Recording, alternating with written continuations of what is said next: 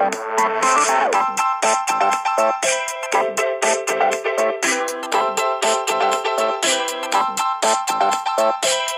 to Different Gravy, not just another Sheffield Wednesday podcast. I'm one of the hosts, Richard Miller, and my co-host is absolutely desperate to add his own hot take to the already enormous steaming pile. He believes that, contrary to everybody else says, that the Chris Rock Will Smith thing was just an elaborate handshake that got out of hand. Bringer of the hot takes, your friend and mine, Dr. Luke Gledall. How are you doing today, Luke? I'm good. I'm trying to hold myself back from just reminding myself. Just it did irritate me, and then I guess like everyone else, irritated by having to hear everyone's opinion on the whole thing as well. So other than that, I'm great. How are you, Rich? Not too bad. It's been a bit of another wacky day and another wacky. It's a wacky period for the recording of Different Gravy, but Do you want to kind of have a bit of fun before we get into frivolity, before we get into things? Do you want to play a round of my Wednesdurdle? Oh, okay. Yeah? Yeah. Okay, well, I'm locked and loaded and ready to go when you are. Okay. I'm going to go for... There's an evergreen guess that I'm going to go for here, which is Jones.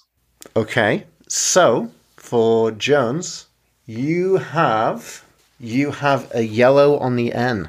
Okay. Yellow on the N. Mm-hmm. Oh, this is tricky. Can I... I'm going to go for Brunt. Green. He's got it. 2 out of 6. Wow. Oh. I think that's a Wednesdurdle record. Oh, feels good. Feels great. Feels nice. Mm-hmm. No time wasting. Just best foot forward. Route 1. The first one was just a touch before he just beamed it into the top corner from 40 yards. Much like Chris Brunt. The aforementioned Brunter.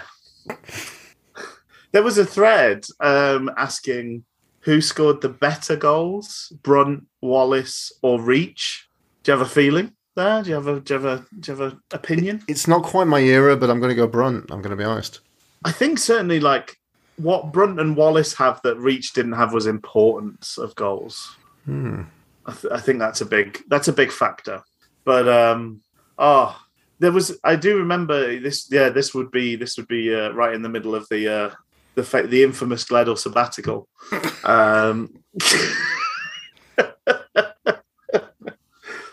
There's somebody who's written a book on the Wednesday glory years, but I'm waiting on for the book on the Gledall sabbatical years, the definitive history of the time when Luke looked away for a bit.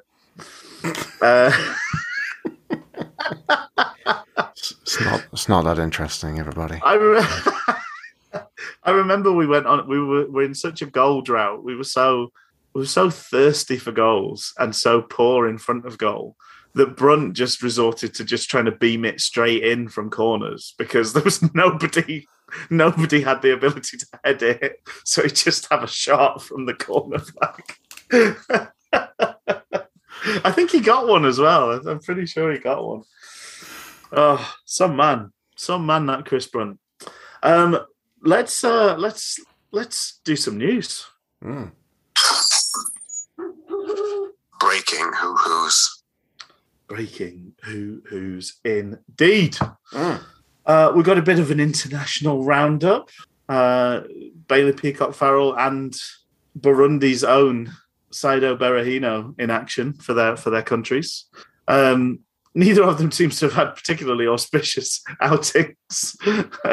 But Bailey Peacock-Farrell played in the 1-0 loss in a friendly to Hungary for Northern Ireland. And Berahino started up front for Burundi versus Bahrain, and they lost to the aforementioned Bahrain. Anything more there, really? It's nice to see them both back. I think. Yeah, I mean, it's it was interesting last week for the fact that is it Ian Barraclough who's the Northern Ireland manager? Yes, did a favour for Darren Moore by letting Peacock-Farrell stay at Hillsborough for that game, and obviously they jetted off for that was a home friendly, right? So I believe that was in Belfast. That was done. So it's just strange. It's a little strange. Well, but Bailey Peacock Farrell went late, and it seems like Saido Berahino came back early. So interesting. Between them, they both played one game each rather than both playing 2 games. But I suppose they're friendly. I mean, it's hard to get excited about England friendlies, isn't it? I mean, outside of ITV clapping their hands because they've got some football, does anybody care about international friendlies? Not really. I enjoyed you kind of marking out ITV clapping their hands like they have a friendly, like they also enjoy shitting in their hands and clapping as well. More's the better. Maybe the people working at ITV have a bit more kind of nuance, not to be made out as kind of delinquent idiot children that we're making them out. But I don't know. The output's not particularly fantastic, is it? Let's be honest. I like envisioning the shite, mottled face of Lee Dixon as he gleefully continues to clap his hands despite the fact he's smeared in feces, like some sort of rugby team induction gone wrong or gone right. Well, that's how I view those folks at ITV. They deserve. Well, since you mentioned Lee Dixon, I will join because I really despise Lee Dixon. I'll be honest with you. What a chode. Watching football and I'm angry about it. Lee Dixon. Do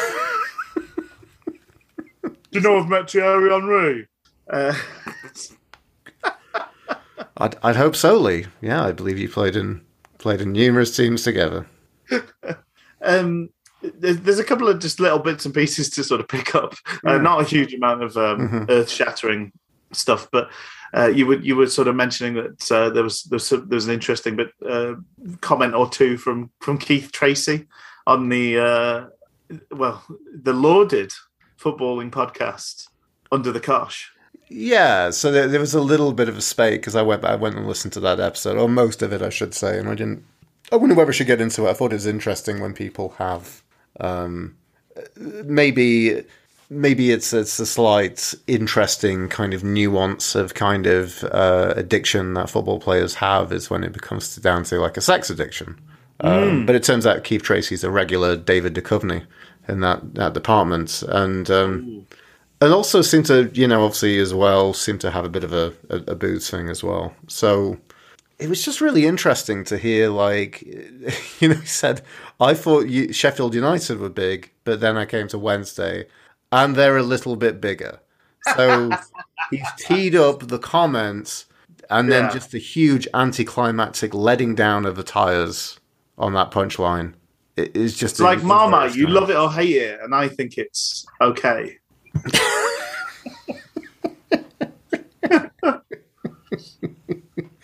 It's like you've talked about what's the chap from Taskmaster and his Alex Horn or Alex David? Horn. It's Alex Horn. It's you're better than all the rest. Anyone I've ever met.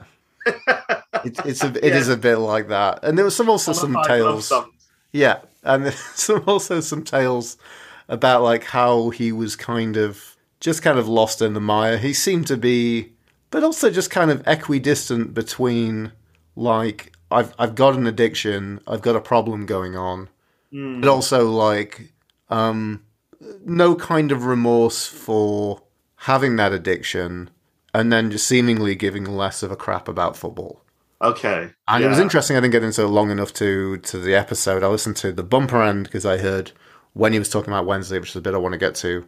And I thought, this would probably be quite a fun, that those podcast episodes are pretty fun in general, right? So I thought I'd go back and listen to the thing, and then I just got distracted, I'll be honest. So, and it talks about him, like, David Jones, Dave Jones brought him in to say, he rang him, Jones rang Keith Tracy and was kind of saying, like, how are you? Are you fit?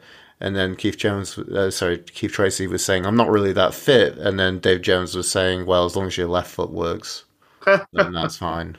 I'm currently knocking off a very young netball player, so I couldn't give two hoots. Exactly. That's exactly what he said. And then, he came in to meet Dave Jones, and apparently he was shaking because he'd literally been out drinking the night before and was very candid to kind of tell that it's just a very kind of sad resignation for him, for his tale. So, yeah. I don't know, maybe he's someone who's just very, very blunt and very kind of at peace with it. But it just felt a bit sad to kind of hear. I know there's a lot of like cheeky, ooh, we had a few drink tales on Under the Kosh, but it I know what that podcast. Yeah, it seemed a little sad. Right, interesting. I'm going to be honest, probably not going to check it out because it sounds like a bummer.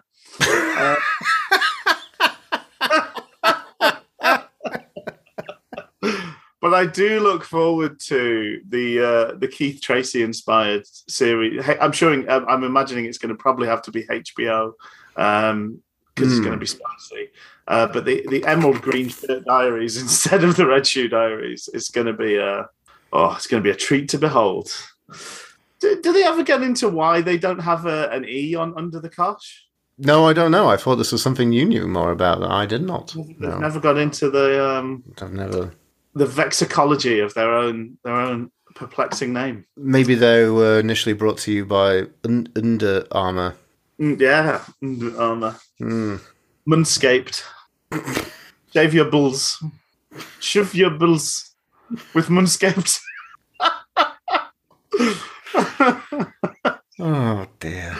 Oh dear. Anyway, yes. The other thing that was just nice to, maybe a little. It's this time of the season when you start to look around and what's going to happen, maybe transfer-wise. But it's interesting just to note that Harley Dean is pretty convinced that he doesn't have a future at Birmingham City.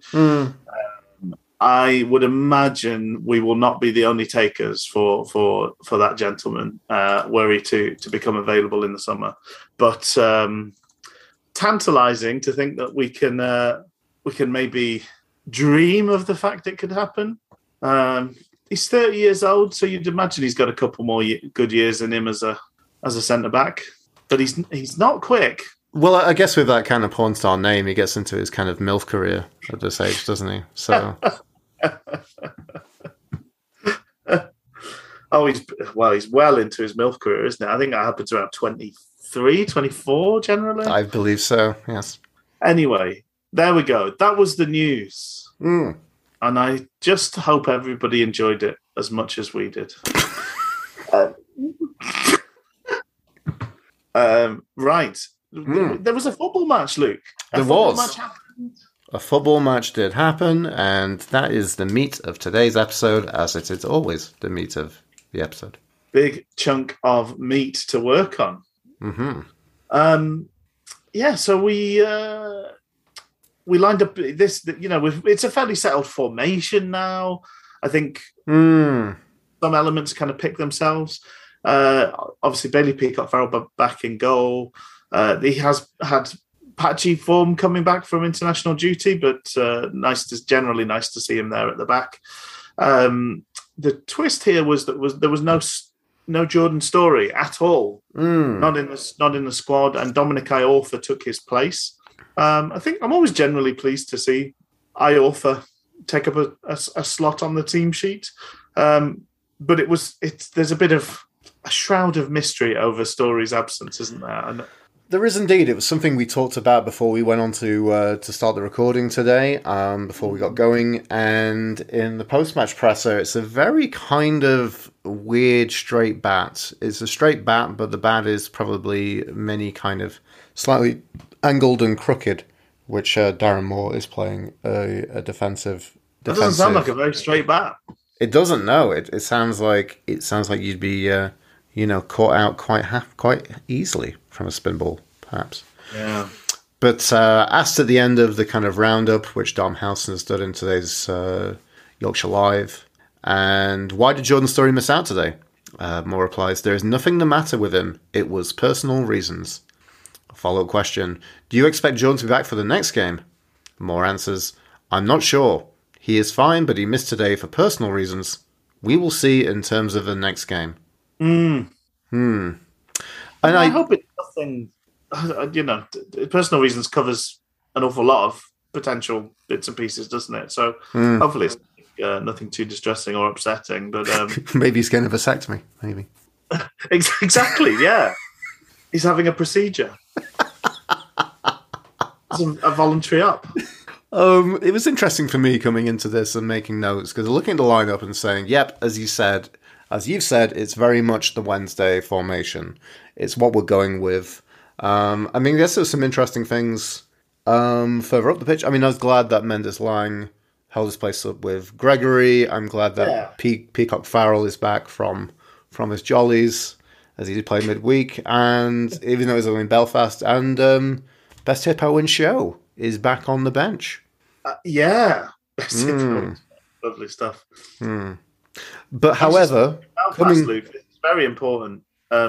Yeah, I rather enjoyed the film. Saw it this week. It's it's a charming coming of age tale set against the backdrop of a pretty horrific period in history.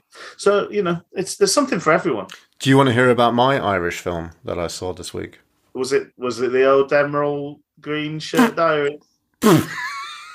It wasn't. It was not.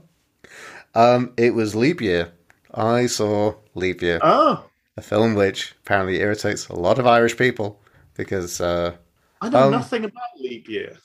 So it's basically... The concept is there is one day every 4 years where because we're such a chauvinistic, sexist society that women can't propose to marriage, but they can on a leap year. We allow such a thing to happen. So it's a thing in Ireland. So Amy Adams goes to get married to her Adam Scott, playing her dickhead fiance, as he often plays dickhead characters very, very well because he's Adam Scott. He's great. And then she goes there, and then when she's flying in on the plane, there is a storm, so she lands in Cardiff, and then somehow, because I think maybe the storm is still happening, that means that she gets a ferry from Cardiff all the way around to the southwest coast of Ireland. Of course. Which I think is kind of in the Galway neck of the woods, I believe. Okay. And then it takes her 4 days to get to Dublin. Of which then, obviously she falls in love with the guy who helps get her there, which is played by a English actor who does a very, very bad Irish accent during the thing. So there's a lot of things. Not too good by any chance. Is that who he is? Exactly. The poster there. Exactly what happens. Anyway, so that is our kind of film references for then. But I have another film reference, Rich. So the interesting thing was looking at story being missing out. I had no context. There was no communication as to why, which is obviously the nature of what goes into prior to a football game and announcing the lineup. And, Rich, here in Calgary, there's a famous burger place called Peter's Drive-Ins. Now, Peter's Drive-In, the burgers and fries there, if anyone ever comes to Calgary, do not get burgers and fries from Peter's because it's fucking terrible. However, the milkshakes are very, very good. The milkshakes are delicious. They have about 30, 40, 45, something ridiculous toppings. Okay. And they boast an astonishing 4,500 combinations to which you can have for a milkshake. And this made me kind of come and think in regarding Wednesday's lineup that it made me do some calculations, Rich. And did you know that from, I believe, 8 centre-backs, if I'm counting, Palmer, Johnson, Hutchinson, Iorfa, Dunkley, Dean, Story, and Brennan, that we would have 56 combinations. And if I'm being generous to include Brennan and remove that, then I think I calculate that we'd have 35 from the 7 there. This made me kind of wonder and think about some type of situation, Rich, where Darren Moore was a kind of demented Willy Wonka type, and I would be a depressed, upset executive at the Darren Moore candy factory, sick of his world of pure imagination, seeing the company getting pulled into mire by him fiddling with his sweet flavors. Darren, I would say, you know how we are the music makers and the dreamers of the dream, Darren? Well, the last thing you did that worked, stick with that. Yeah. So shines a good deed in a weary world and all that. I wonder how close we've been to having that many different iterations of the back three. I think Well, I mean, since there's 56 combinations from those 8, the good news is that there's only so many games of football in a season, so Darren Moore cannot do all of those. But it just feels like, why are we just continually doing this? Why are we trying something new again? I don't know, because we could have another game next week, and he could play Dunkley where Iorfa was. Yeah. Because we had that last time. Well, we've also had like multiple arrangements in games as well, because I think we figured out not in training, in a live match against an opposition that wanted to beat us, that Jordan Story couldn't play left-sided centre-back. But we tried it first, and then we're like, oh no, he can't do this, can he? And then shuffled them all around while they were on the pitch. So even in games, sometimes we've had like 4 or 5 different arrangements of the same 3 players. I would wager we've probably been fairly close to almost every variation of a back three that you can have. I think also what we'll see will defy explanation, as Gene Wilder sang as well. Oh, Darren, if you want to view paradise, simply look at the last formation that worked and view it. Not a new fucking version. Paradise. You should go ahead and view it. Anything you want to do it.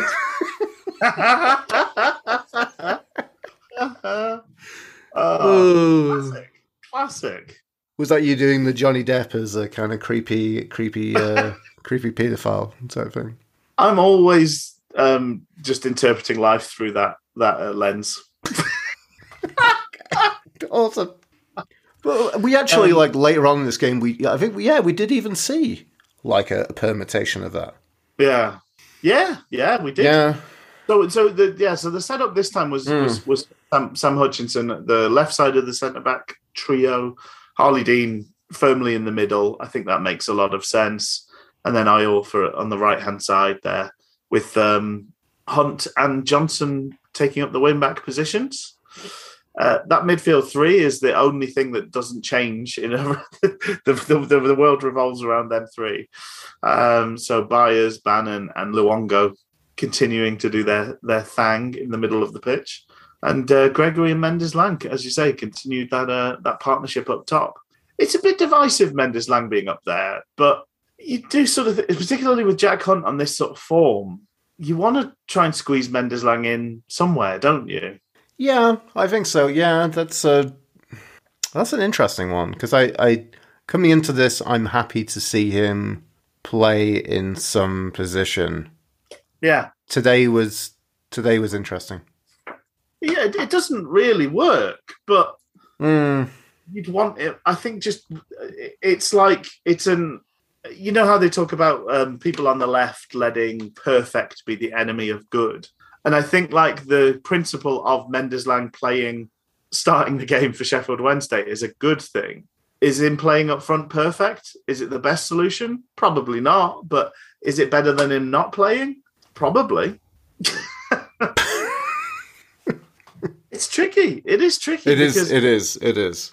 Hunt has just been so good of late. And we'll talk about today. I mean, he's despite his dotage as a player, he is adding new kinks to his game, which is a delight to see.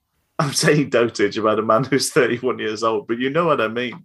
For a flyer up and down that wing. Well, I mean, it was interesting because you made a reference to after his inaugural his goal for Sheffield Wednesday last week. Yeah. That this was something that they were working on the wing-backs coming in to attack in those positions, the cross from the other wing-back. Yeah. So we're seeing a combination of Hunt and Marvellous Marvin Johnson on the other side. Marvellous Marvin. So it was funny, I just mopped up the rest of that episode just before we started chatting, and that was the point of where I was from last week's episode. So, and we've plenty to get on with in terms of notes, but yeah, there we go. Happened again.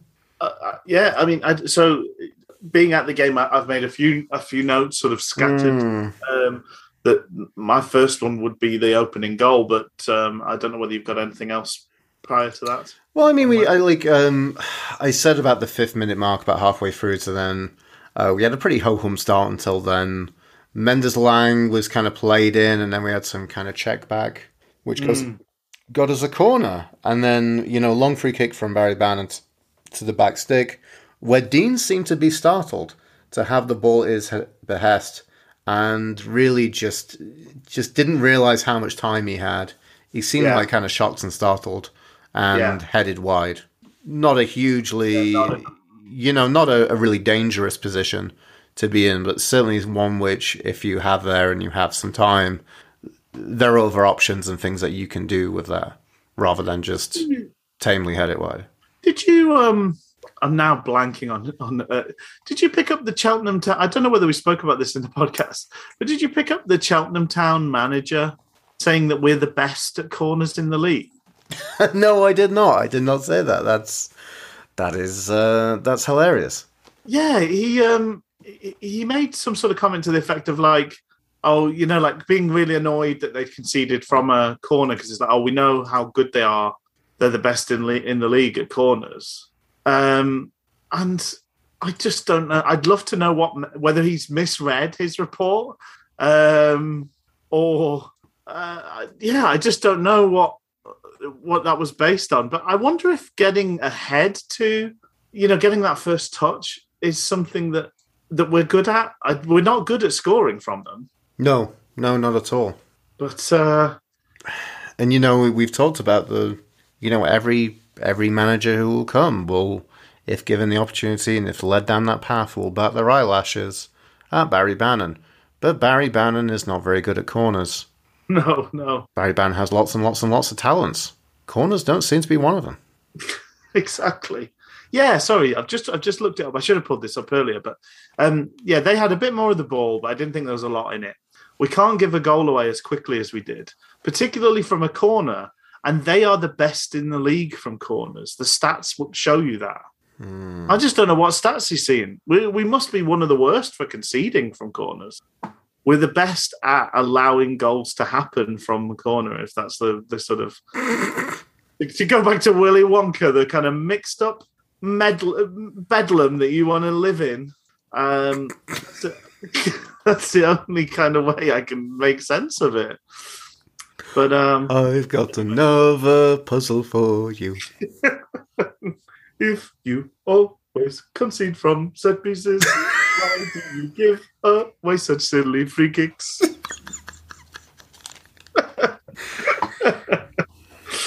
Oh dear.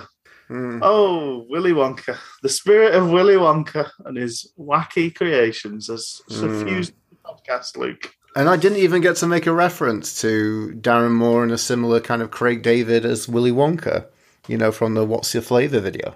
Oh, yeah. That's it. There's nothing else. That's it. That's it. We're done. Let's move on.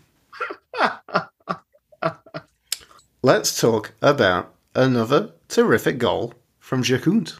Well, I tell you what, if this is the river of chocolate goals that we've got to enjoy, Luke, at Hillsborough at this point in time, call me Augustus Gloop because I'm diving right in. Rich is like, I've heard the Cadbury factory is just is melting down to the river, so I'm just gonna get on my scuba gear, jumping. Oh, it was gorgeous. Oh, so good. I mean, we had a lot of good play in the build up to this. There was a lot of us just pinging it around the box willy nilly, just having some good play. Came to Bannon, and he took a few touches out on the left, swung over this delicious pendulous cross into the box, bounces for a long and diving header from Mr. Jack Hunt. Wonderful. Brave as well. Brave, yeah. Asking to get a kick in the teeth, but he, it's a great header. It's so satisfying the way the angle it goes in as well. It's like one of those. It's like rising as it goes in. It's lovely to watch. Yeah, it's interesting because we've talked we had the week where we talked about the Lord after the Lord Mayor's show, the week after the Lord Mayor's show, not just the game after the Lord Mayor's show. But this was a bit like the attitude that kind of got Jack Hunt his first goal, that kind of like showboating, swaggery tail end of the match from last week. We carried into this game. We were playing like we were like 3-4-0 up from kickoff, really. But like 3-4-0 up and wanting to score more. So we were like, because the goal came, Mendes Lang and Bannon are out on that left wing. And Marvelous Marvin's in the middle of the pitch there. So already there's quite a lot of movement and people hitting and trying to sort of overload them in areas. There was just a lot going on really to try and sort of make things that happen, like the goal. But it's a great cross. Gregory, it almost looks better as well for the fact Gregory reaches out for it and isn't able to get on the end of it. The fact that then Hunt just arrives and smashes it home. Brilliant stuff. I loved, I really wish there were different angles to watch, because Jack Hunt's header kind of seemed a bit Sensible Soccer-esque. Yes. You know, one of my... see a top-down view. Do you ever remember seeing, I think it was some random year in like 08, 09 or something, Wednesday were at home to Norwich. It wasn't the one with the Dion Dublin, but we beat them 3-2. They had that run against Norwich where we were just absolutely nigh invincible against them. We beat them like 10 times in a row or something crazy.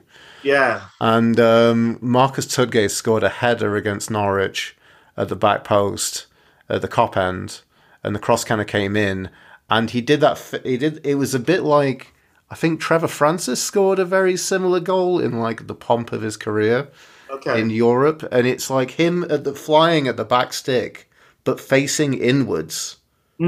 So he's like, if you imagine the man is kind of leaping horizontally, but going towards the Kop. And then he kind of heads it while he's doing that. And is one of the best headed goals I think I've ever seen. Yeah, and, but then we've had two, not as good, but still two very, very impressive diving headers from Jack Hunt, which isn't an element of his game that we would ever think that we would see. And he's done it twice, 2 games in a row. It's, it was a volley last week, wasn't it? It was a volley last week, yes.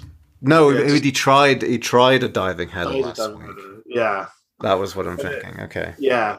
But no, it's full commitment. He's got a lot to do with that header. Yeah. He's not level with that far post. He's out level with the edge of the 6-yard box. So he's got a lot to do with it, and he gets it right in the top corner from there. It's incredible. It's a really very, very, very fine finish. And the sort of finish that you get from a guy that's playing the best football of his life, really. He's an absolute joy to watch. His crossing's good. We just let him have that right flank and just go on then, Jack, get on with it. And he's owning it. It's great to see. Very much so. So we kept at it, didn't we? We had a couple more chances. I'm thinking... In particular, I'm thinking of the Mendes Lang one, but you'll correct me if that's not the sort of next thing in the chronological order.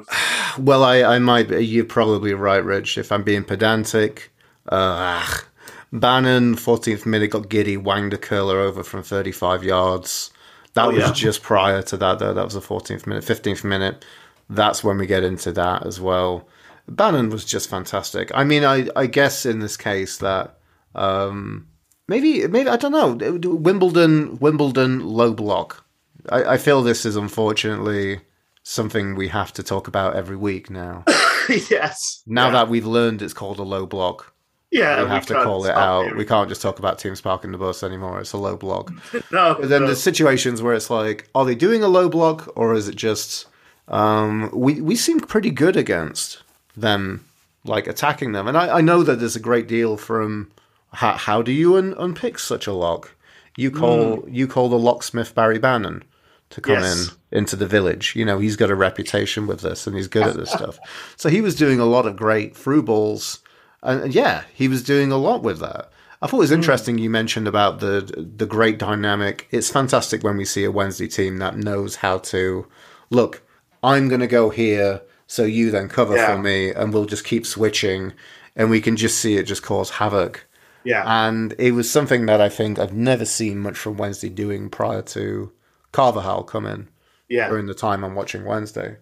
But we do still have occasions where it happens, and a lot happened with that today, and especially with Bannon on that left. Bannon was helping out a lot on the left touchline, doing really well. But anyway, I think this was more through the centre. Did an incredible through ball. Did you get to see AFC Wimbledon's number 3 fall over on his arse? That was very funny. That was good. And, came to Mendes-Lang from a tightish angle, put it just wide. It was agonisingly close.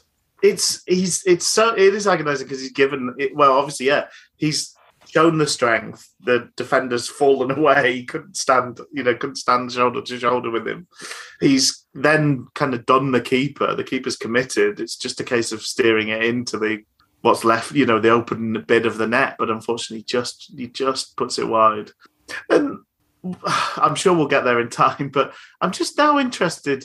There was a moment where Bannon was absolutely full pelt running alongside a defender who fell over, and I'm wondering if that was number 3 as well in the second half. This is.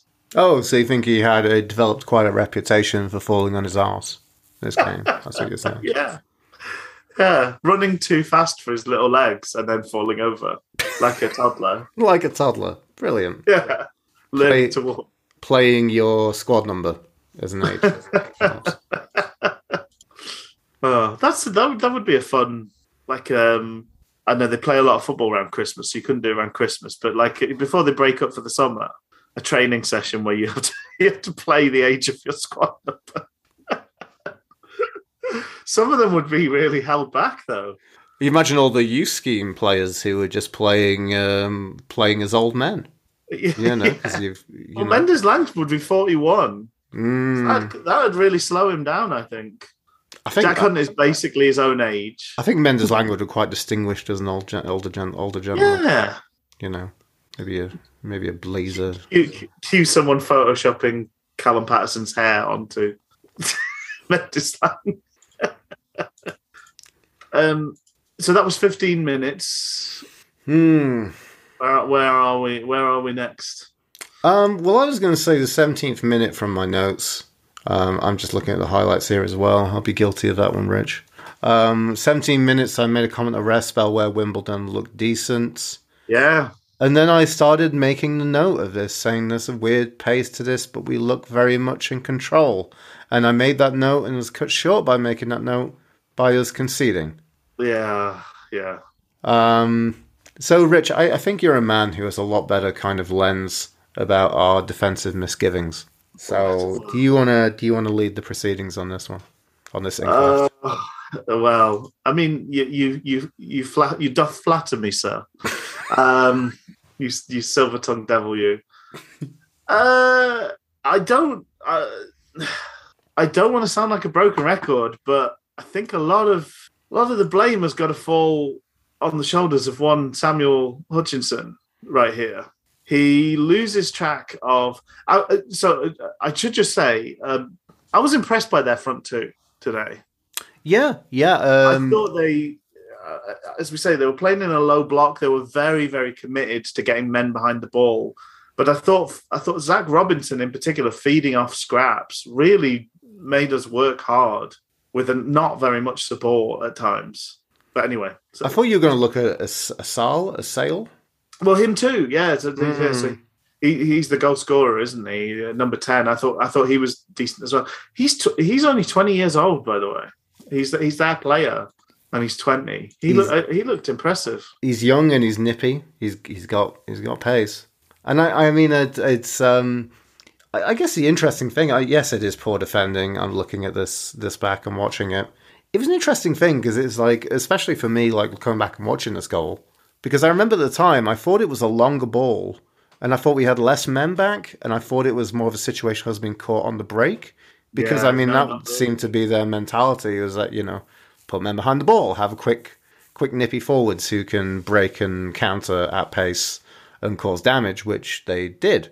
But I didn't realize that there were so many players around him. It's a good through ball, but there's so many Wednesday players who are flat-footed.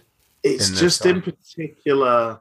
And also, this is from a goal kick. So this is bowled out to one player who brings over the halfway line at quite a small, quite a light canter. We'll put it that. Yes. You know, he's not really breaking much of a sweat.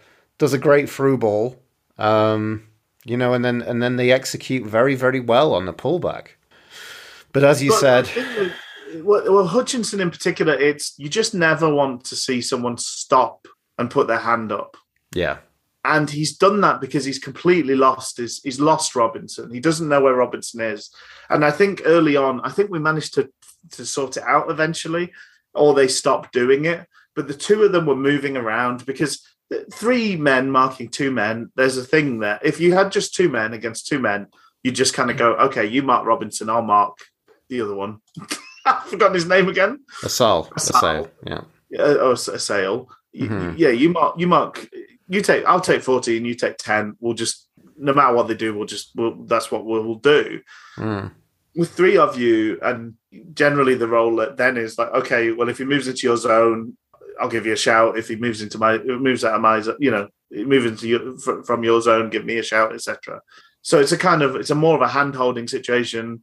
And I think they did quite a nice job occasionally of like picking the holes between that 3. Mm. And obviously he's moved in behind Hutchinson. Hutchinson doesn't know where he is. It's a good pass from the defender. And he stops and puts his hand up, and he's now not quick enough to catch up to have any sort of influence on the play. So Harley Dean scrambles, goes to the man. Iorfa tries to come across but doesn't get there in time to mark Asal. But if Hutchinson's doing his job, Harley Dean's able to mark Asal, and therefore it should be a fairly easy clearance. Should be. Just a pat on the back for AFC Wimbledon. Both their own players. Asal is 20. Robinson's 19. Wow. He did not play like a 19-year-old today. He had some wiles about his game. Mm. I'm very impressed with those two. I know that they're a team that has not won in quite a considerable amount of time, so you have to take it with that pinch of salt. But well, I mean, some of the things midweek, right? Because AFC Wimbledon lost their manager.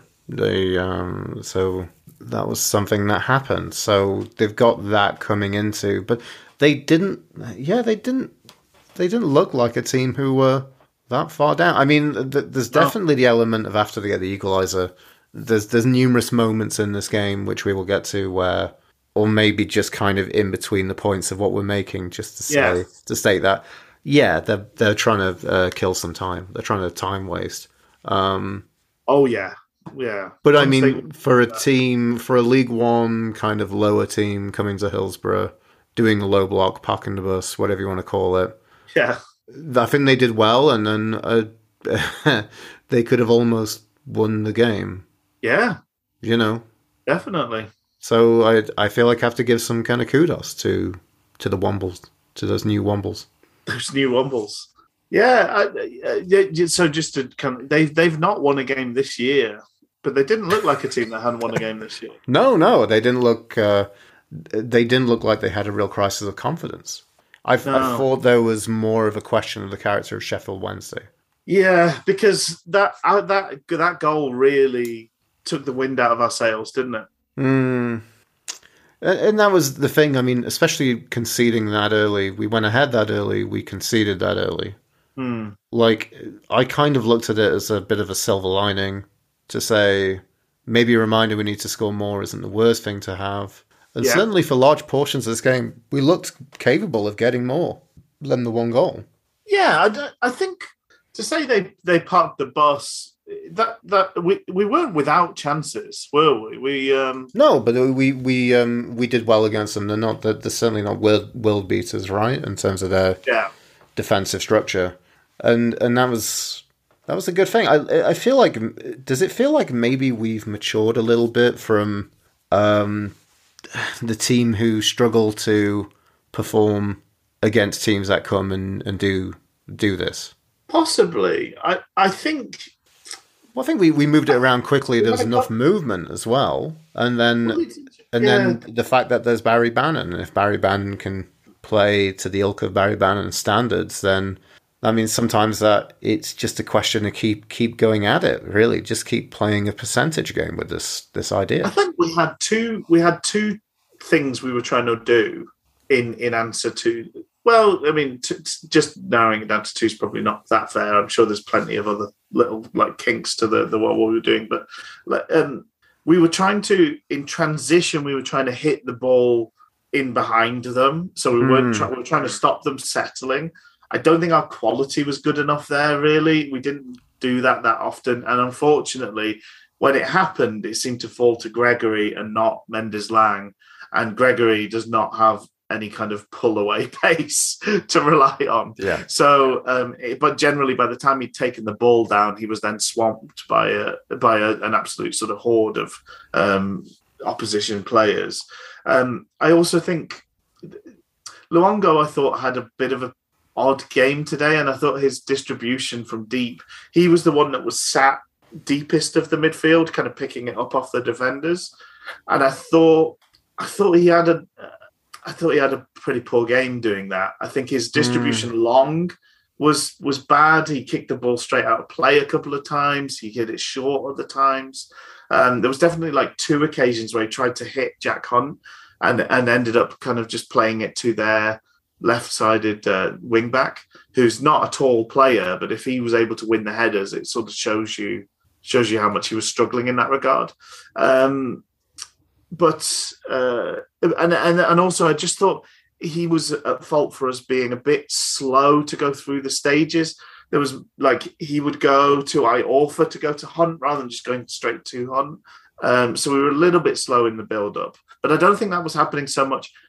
That we second-guessed ourselves more after the equaliser.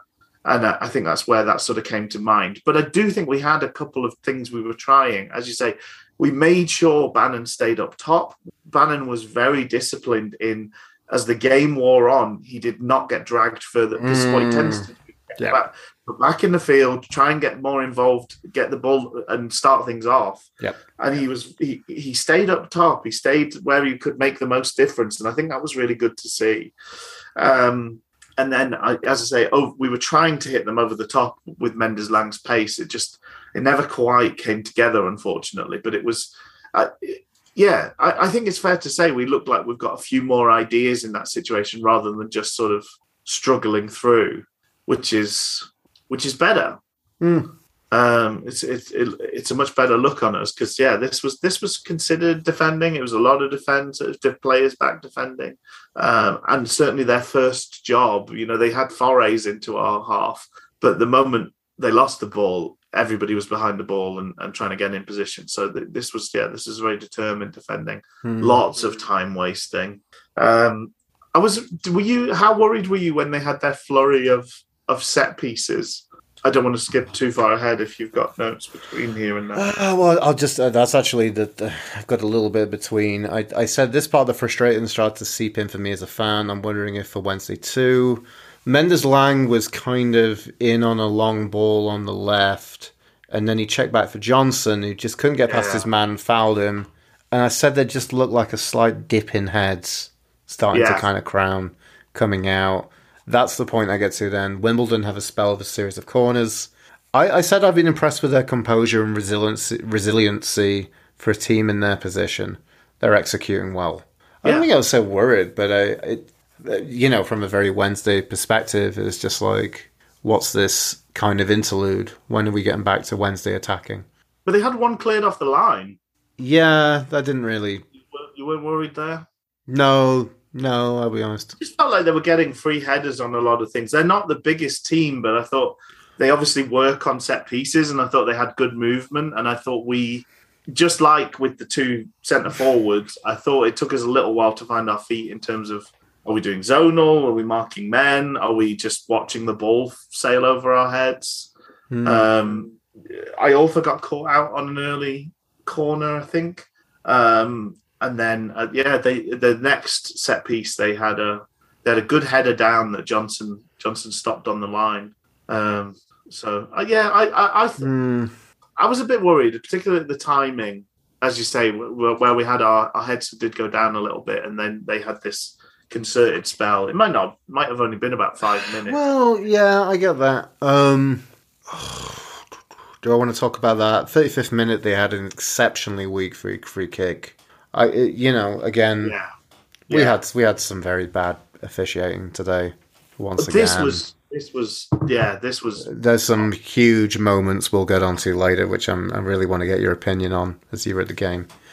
Was that the one where Hutch went in for a wild challenge and missed everybody, and then Luongo was kind of nipping at the guy, and then he went down, and everyone seemed quite incensed. It was out on the right, I believe, attacking, so kind of near the south stand, I would say. Yeah. And it looked like their player just fell over. I'm going to be honest. It was so soft.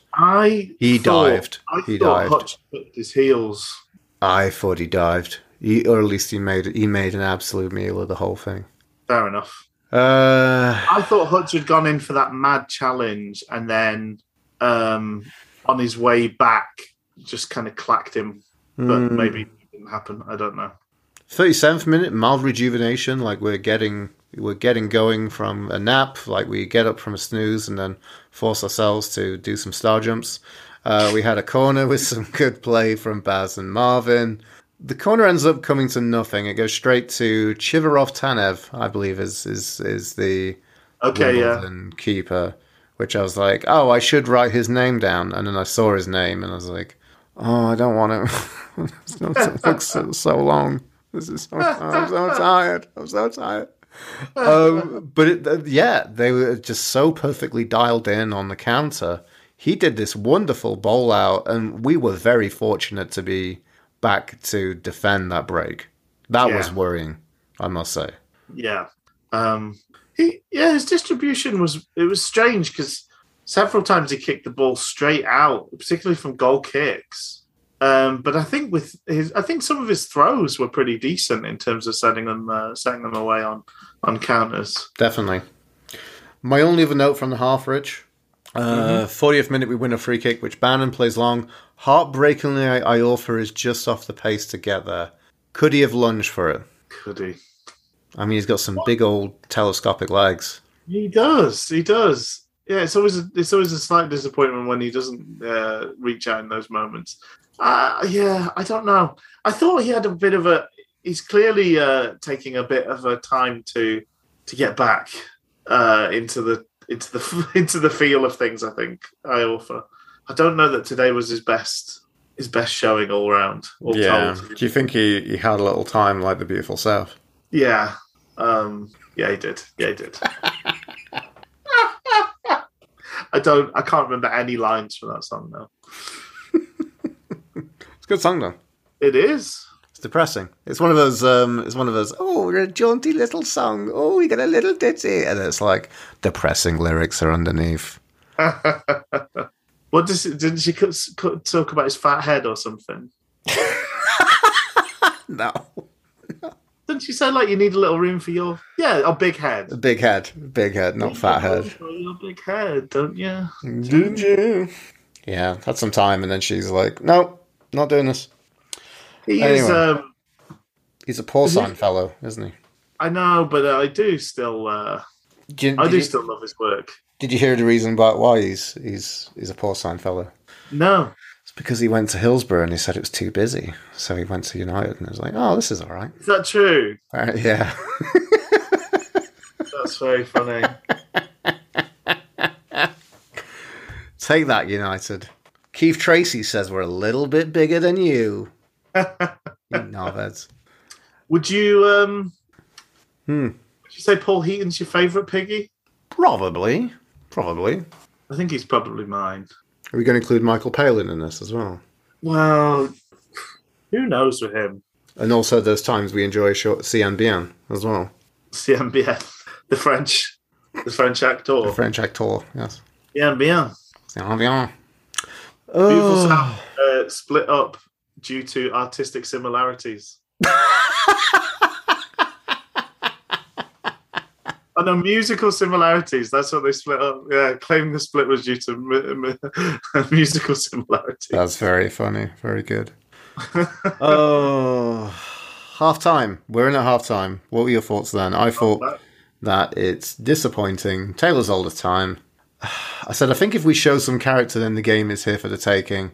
But the question is, can we do that, get the 3 points? And also, are we going to do that thing where we get our ideas together, but then the opposition's changed for the second half?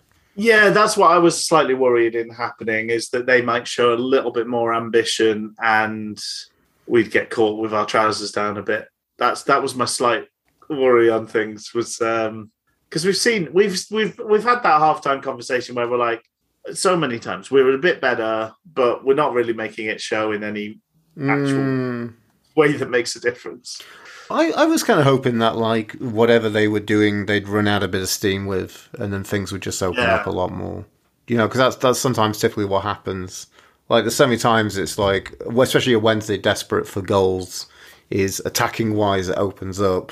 So there is some excitement by the space. Suddenly we're not in a situation where Wimbledon are not putting, 7-8 players behind the ball, including the keeper.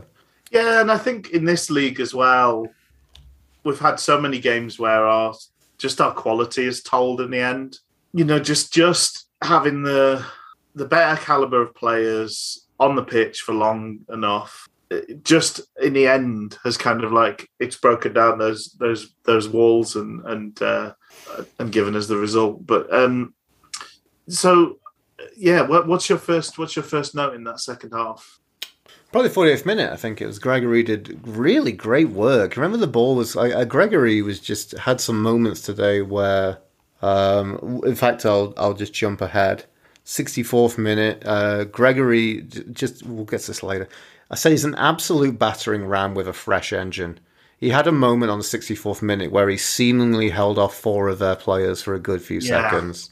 He was just causing them so many problems with his strength. It's joyous when he just sort of emerges from a huddle of opposition players.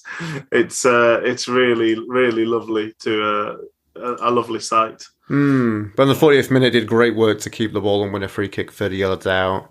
That's when Johnson tried his luck and hit pretty well over. Yes, yeah.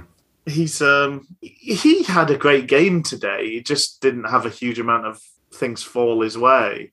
Like, he led the line really, really well. He never seemed to stop running. He was always offering options in behind. I think if Mendes-Lang had shown as much energy as he did, we probably would have had a much easier afternoon of things. There was Luongo had that effort that was a fairly decent effort. That was sort of 54th minute, 53rd minute. Mm-hmm.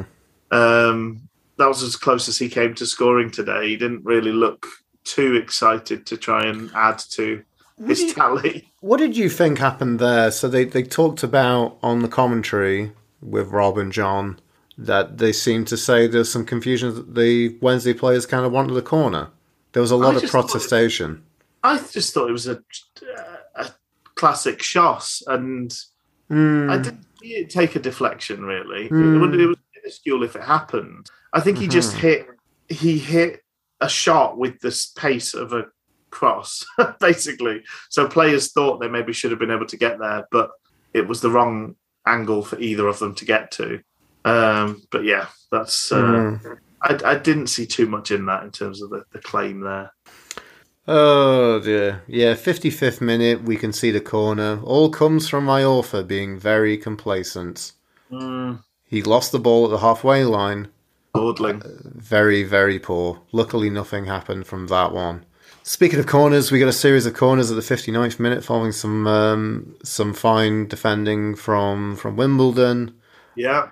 The final one ended up with that bullet header from Gregory from a very sweet Mendes-Lang ball, and then ended up with a resulting melee and Luongo trying to stab the loose ball and managing to hit the keeper.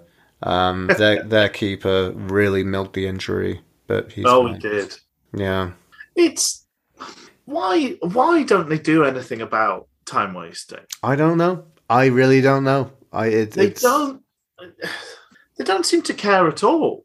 No, they don't. And, it's something which they were super, super aware of on the commentary today from Rob and John. Oh, it was ridiculous. Yeah. It was like there was one moment where they had a player who had it up by the north stand in his hands, ready to take a throw in, and he just dropped it. Nobody was anywhere near him. Nothing happened, and he just dropped the ball. And the ref's not like, "Oh, hold on, this might be getting a bit silly now. Why would a grown man just throw a ball on the ground?" Just clumsily dropped the ball to the ground. Yeah, and like their keeper took a kick off when they were making a substitution. Like, these are not mistakes. Mm. The only nice thing is today we got to relish in the other side of it, but that does not happen often enough for it to be acceptable to carry on in this. And in terms of stoppage time, 4 what's minutes. the criticism? 4 minutes, and we had 6 substitutions? 6 substitutions, which should be 3 on its own. And then a bit of injury tending to with the goalkeeper and lots of other breakage and Somebody passes. else to went down players. with a head injury, didn't they? Yep. Yeah. It's very frustrating. The officials, this was just across the board bad officiating. Like the lines, It's bad. The lines people were that was the worst. Yeah, especially with shockingly bad. a moment we'll come to a bit later. We'll get in there. the coverage. We'll get there. 63rd minute, Johnson puts a great cross in, which their shonky keeper saves until he bounces off Byers' head. Terrible. Like that's the thing. Like his distribution from throwing was good, but I think the guy lived a bit of a charmed life. Yeah. What did you think about? I think we come to. I mentioned the moment that brings me up to the moment with Gregory just being an absolute battering ram. Yeah, full of some fresh Duracell batteries in him. And then we make a sub. We make our first sub, and it's Berahino coming on for Iorfa. Yeah. I do think. Sorry. I think when I want Berahino to come on, it's my idealized best version of Berahino. It's the guy that came on against Donny. It's, that's the guy that got the hat trick. So I was feeling like we could do with Berahino being on the pitch. The frustration of Mendes Lang playing up front is he doesn't play up front. And he's also a bit like, when people are riding a bike, if you go slowly, it's all kind of jerky and awkward. And then it's when it's going full tilt, everything's very elegant and what makes sense. And Mendes Lang is a bit like that when he's controlling the football. Like if he is full pell, good luck to you trying to get in the way of it.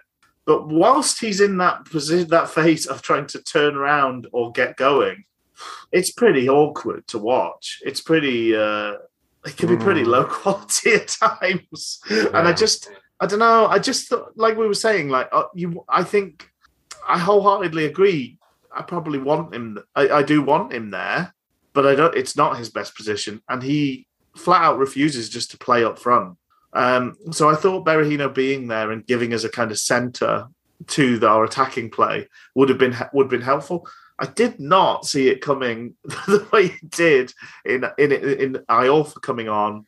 A reshuffle at the back because it meant that Marvelous Marvin moved to left-sided centre-back. Mendes Lang went to left-sided wing-back.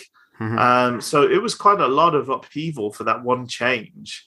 This was a kind of Carlos meat on the fire moment, wasn't it? I just want to try and keep as many threats as possible on this pitch, which is understandable from Moore. Whether it really worked, I don't know. I thought Mendes Lang still looked really bad out on that left wing back position. Yeah, well, that was the funny thing. I mean, there's more stuff to come to, but Berahino almost bagged as well from coming on. He almost had very close. Almost had one touch raise the roof type stuff, wasn't it? Gregory got the ball on the left, swivels a shot along the floor. Berahino's almost quick enough to react and bag. Gutting. He was very close to it, to be fair to him, especially early on. It's a good effort from Gregory as well, considering he hadn't had much of it in the way of sights of goal.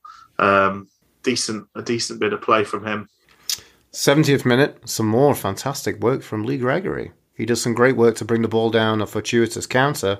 Fortunately, his second touch was just a bit off, and then it overran. Bannon kind of runs on, and Bannon's just sprinting full out for this, and he can't put the brakes on, runs it out of play. I think that's the one where the player hit the deck, and I think it might have been number 3 again hitting the deck because he just couldn't keep up with Bannon pace wise. Old Bambi Womble, great uncle Bambaria. Yeah. Oh, and then Bannon's just frustrated. He boots the advertising horde. Yeah, absolutely. Gave it what for, didn't Gave it some laldy. 75th minute, Mendes Lang, has the ball on the outside. He cracks one goalward, and the Shonky keeper spills it away. We couldn't quite recycle the chance.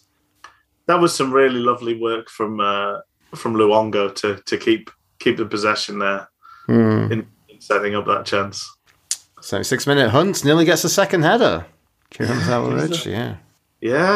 He's a jack of all trades. Pardon the pun. Now he's given it both barrels. Oh, sorry, I'm just reminding myself of that. Yeah, following that Mendes Lang shot, that was the one that agonizingly. But like we had 3 or 4 players in really good positions, and Bannon somehow poked it to the one bit of the box where we didn't have anybody.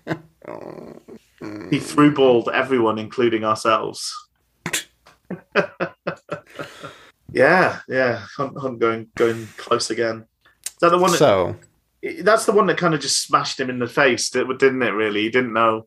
He didn't have much chance to kind of steer it. It was a great cross, but I think it was probably a cross for Gregory. And Hunt was there. And it just kind of cannoned off his face.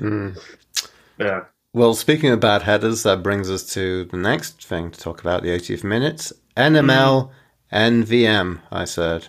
So Nathaniel Mendes Lang, never mind. Very tame header from a great cross at the backstick. Yeah. That was bad. It was a great cross. It was a great cross, great chance. And just again, that situation, just we've got the wrong player on it. We've got, you really want, would have much preferred Gregory or just anyone else. Oh. And then a minute later, Mendes Lang puts us in trouble on the break. And luckily... What was he thinking?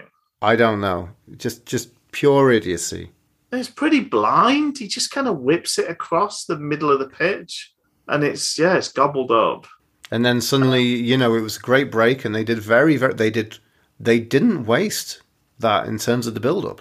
No. I've seen Wednesday absolutely shit the bed. Oh, yeah. With, we're 3-on-1, and then it's like, oh, no, we don't know what to do. Or we've dawdled on it and we've lost the ball. Yeah. And they were just crisp as anything, played the player in, and thank God we have a keeper of the quality of Bailey Peacock-Farrell to be there to save us.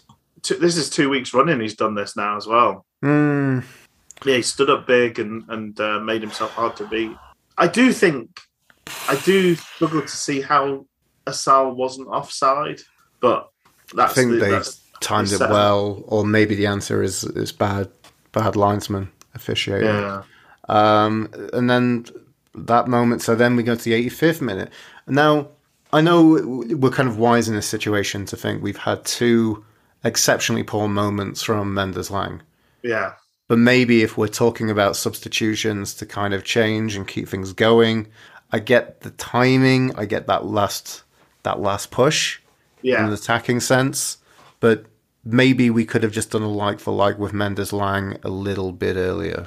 Yeah, I agree. We've got Shadipo coming back on, who hasn't played. They talked a lot about him in the commentary, which was just I get he's a player who hasn't played. He's been of high promise. He's disappointed massively. Yeah. He's been hugely injured. I get that he's one of the only players we have on the bench with an element of pace to their game. But still, I was like, "What? Who you're talking about here, right?" I know. We did get that one last little bit of juice out of Mendes Lang in his cross for Byers, but he had a lot to do with it, Byers, but so it was a pretty decent ball he put in with his left foot. But that was his last real moment on the pitch. Yeah, so it was because Byers then went off as well for Patterson, and I'd been thinking that Luongo was looking pretty leggy in the same way, and I think Byers has just been enough of a goal threat that I probably would have. Ideally, I would have kept him on and swapped out Luongo probably. I think just in case in the situation we were in of just chasing. But do we have to hold our hands up and say whether it was through luck or planning that those changes did seem to have positive effects? Yeah, I guess so. I mean, do you're Rich, you're a man who supports Scotland, but you live in England and you have enough kind of memory of things on an England national scale. Yeah. Was it the game against Wales that Roy Hodgson was the manager of England, and then we managed to beat Wales? England managed to beat Wales, but then Roy Hodgson brought on all the strikers for the dying parts. Do you remember when that was? That makes yeah, that does ring a bell. Yeah. Of which it's like I've seen. It's like we've talked about. Hilariously, we've talked about Jurgen Klopp, one of the most revered coaches in world football. What are you doing now, Jurgen? Well, we're losing the game, so I'm going to bring on a tall guy, tall centre back to go in front. I'm like, fucking hell! Is this what you're doing? Is this it? Is this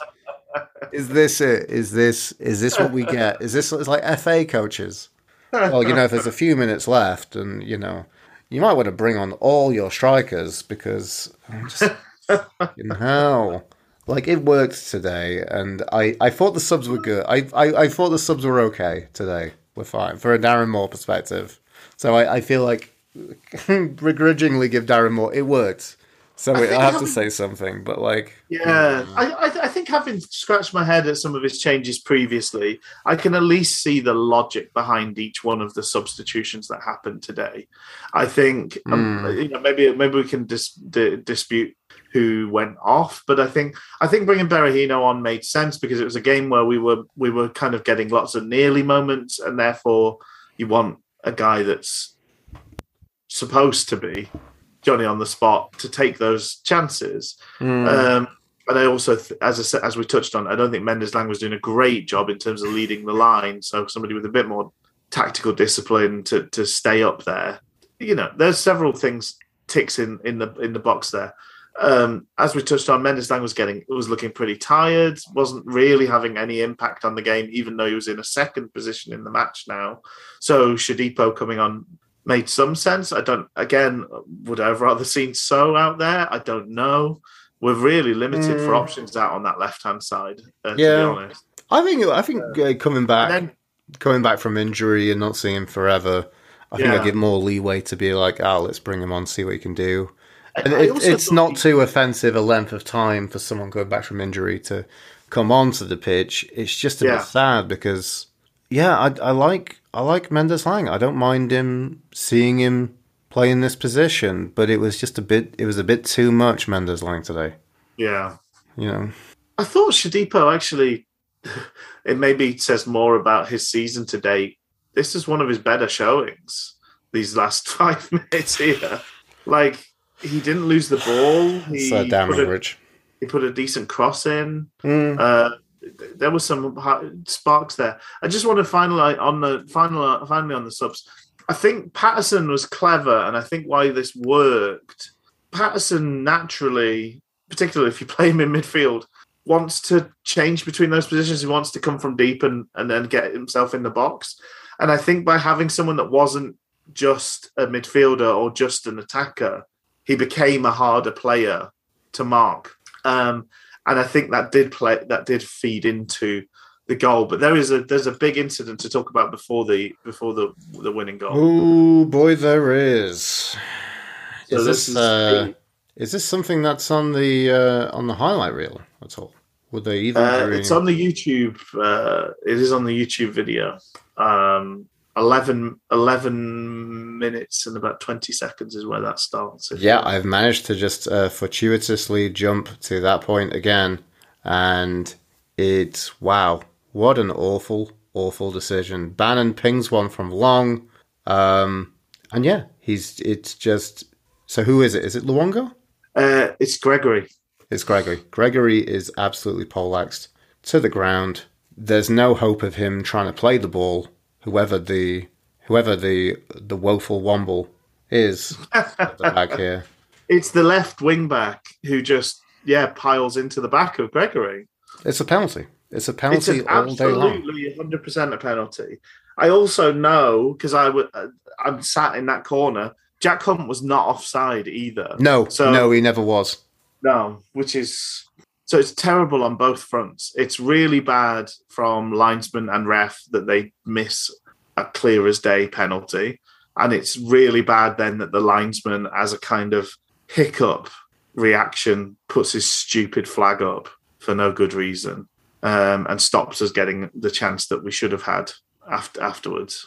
Terrible officiating and just, showing just how woeful they were in that moment.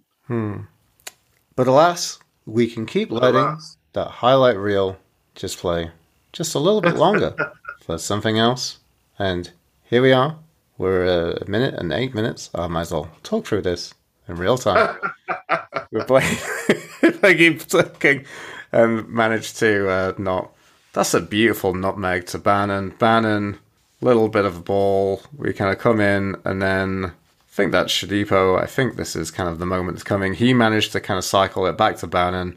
Bannon puts a lovely cross in, nutted back by Patterson, and it's that man again.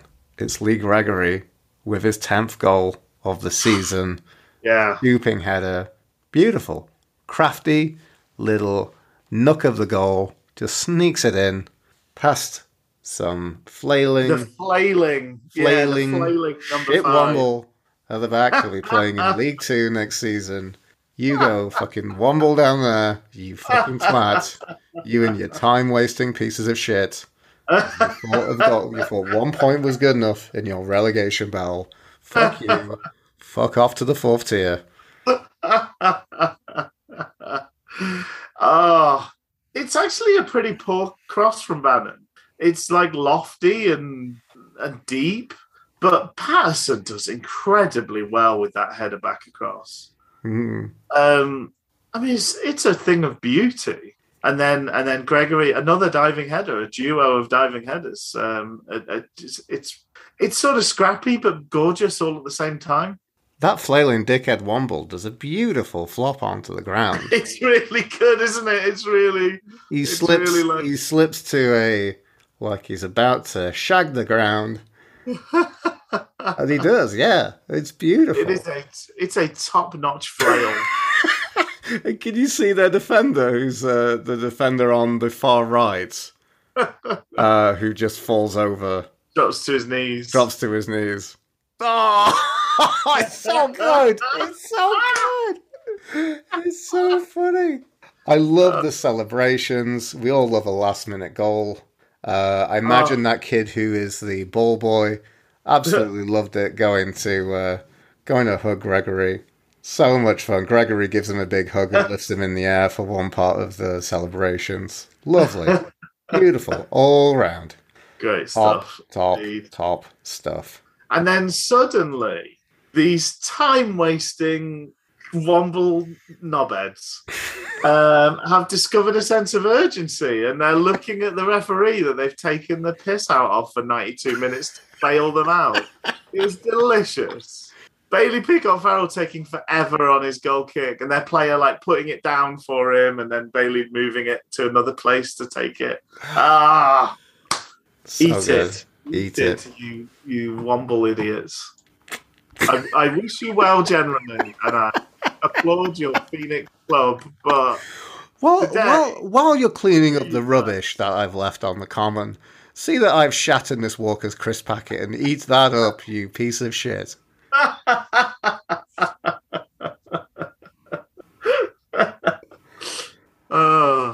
Mark Bowen rues AFC late lapse against Sheffield Wednesday. Difficult to take.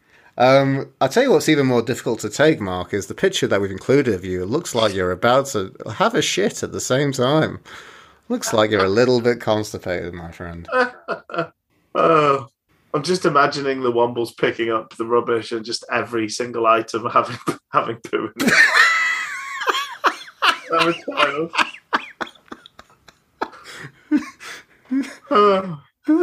this is a pack of sandwiches. What's in it now? Turds. It's a Diet Coke bowl, turds.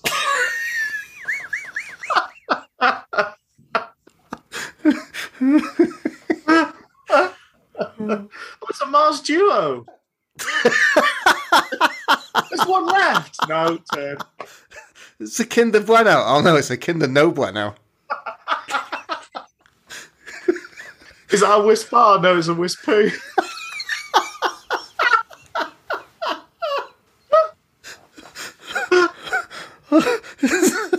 Is it a Milky Way?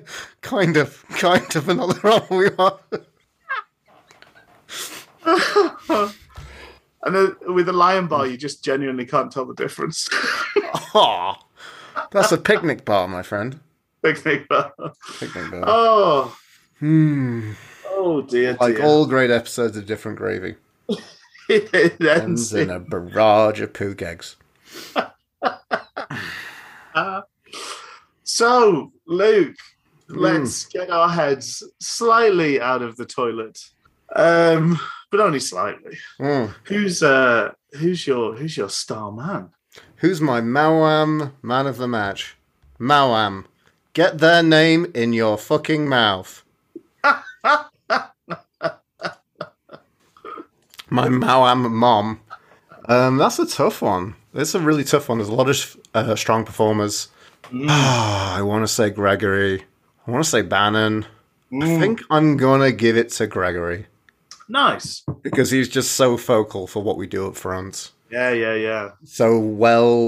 Performs so well at what we need him to do. Oh, and he was just an absolute colossus today. He was. You know, it's funny, you were mentioning that whole thing about, like, Wimbledon with their nippy strikers with two in between the three, and they're becoming a bit of a headache. But I feel we've got one against three in this game, and that's Lee Gregory. Yeah, one-man army. It's like some people trying to take down the Hulk or something, you know, in an action piece in a Marvel film, like four dopey scientists try and chuck themselves on the Hulk, but he just like bats them off. Greg Smash. Yeah, no, I think that's a good call. It's a close run thing between him and Bannon because obviously he's got the assist and the sort of second assist. But playing so well all the way through the game and then bagging that winner. Good on him. Good lad. Oh, it'd be nice if he can continue this little run of goals, old Gregory. Would indeed. Double figures?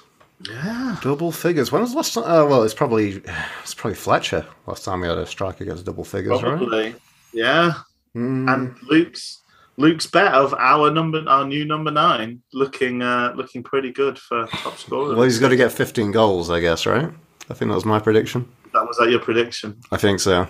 Which I in post-match thoughts, they interviewed Moore obviously, and Moore was like, he's got 10 goals and he's been injured. Yeah, for a good chunk of games. So think of the goals we'd have if Gregors would be doing some Greg smashes all season long. There's something weird happening. So I'm looking at the league. There's something very weird happening with the league on Sofa Scores. I'm gonna pull it up somewhere else because. But we went up to 5th today. I think even with a point, right? I think. Well, according to Sofa Scores, we are 7th, despite the fact that we've got 72 points and the two teams above us have less than that. But yes, I think you're right. This is the time to put that Sofa Score down. Yeah, I don't know what they're. I don't know what's up with them, but they've really take that Sofa Score to the tip. They've really made a Horlicks of showing me the League One table this evening. Yeah, so we're up into fifth with 6 games to play. Plymouth have a game in hand on us, so potentially there's only 2 points between ourselves and Plymouth in fourth. Ruddy Sunderland won in the DERF as well. Death. Bastards. Fucking No, Sunderland. imagine doing that. Imagine drawing for ages and then sneaking it at the end. The real fascinating thing is because we've just had, previous to this, we've had a run with just some real blockbuster cricket scores. Yeah. The goal difference is looking pretty tasty. It is rather nice. We've got a bit of a go on quite a few of the teams kind of around us. Yeah. It's done. We've done ourselves a world of favors with those couple of stonking big wins. It's that nice mild 0.5 points. Well, I think more than anything, what it's done is it's meant we're in it's set us apart from the teams that we would hope will be the Ulcerans in terms of the playoff chase, and it's put us more closer to parity with the teams who are in the playoffs with us. So it stopped it being. I think it's rather than being a particular strength, it stopped it being a handicap. I think more in terms of our immediate peers, as it were. But no, yeah, it's. I mean, we've got it in our own hands with 6 games to go. That's what you want, isn't it? That's what this is about. This whole this merry-go-round. I mean, it'd be a daunting. It's a competitive league. It's scary how competitive the top kind of 8-9 teams are in this division, and it'd be if this is where it lands, then we'd be fortunate if we could just draw a line under it today. But if Oxford United were outside of the playoffs, I'd quite enjoy that. They're still top scorers in this league. They've scored 74 goals. Wowzers! That's insane. So we've got Bolton next, who are probably now looking and thinking about next season. They're probably in that sort of group of teams that are mid-table's about as far as it's going to go this season. So it'd be nice if they've got the flip-flops on, but we can't come into the game with any expectation of that. We've got a very tough match following that with MK Dons away at the Milton Keynes Bowl.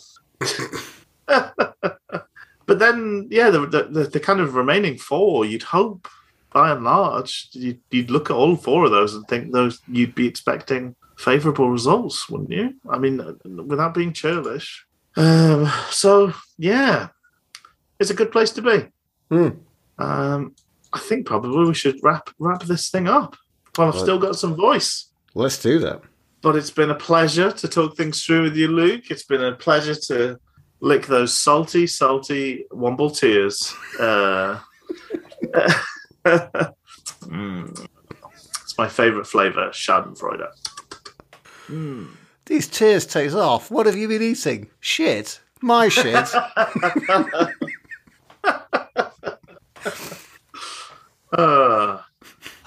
Yeah. There's sweet, savoury, spicy, umami, and slightly pooey Schadenfreude. Those are the flavours. I thought you were going to say Pumami. Umami, nice. Rewrite. He's nailed it. He's nailed it. Well, I don't think it's going to get any better than that, is it? Let's wrap this thing up. Okay. Look after yourselves, folks. Look after yourself, Luke, and we'll talk again post Bolton. Chat to you then, Rich. Have a good one, everyone. Here we are.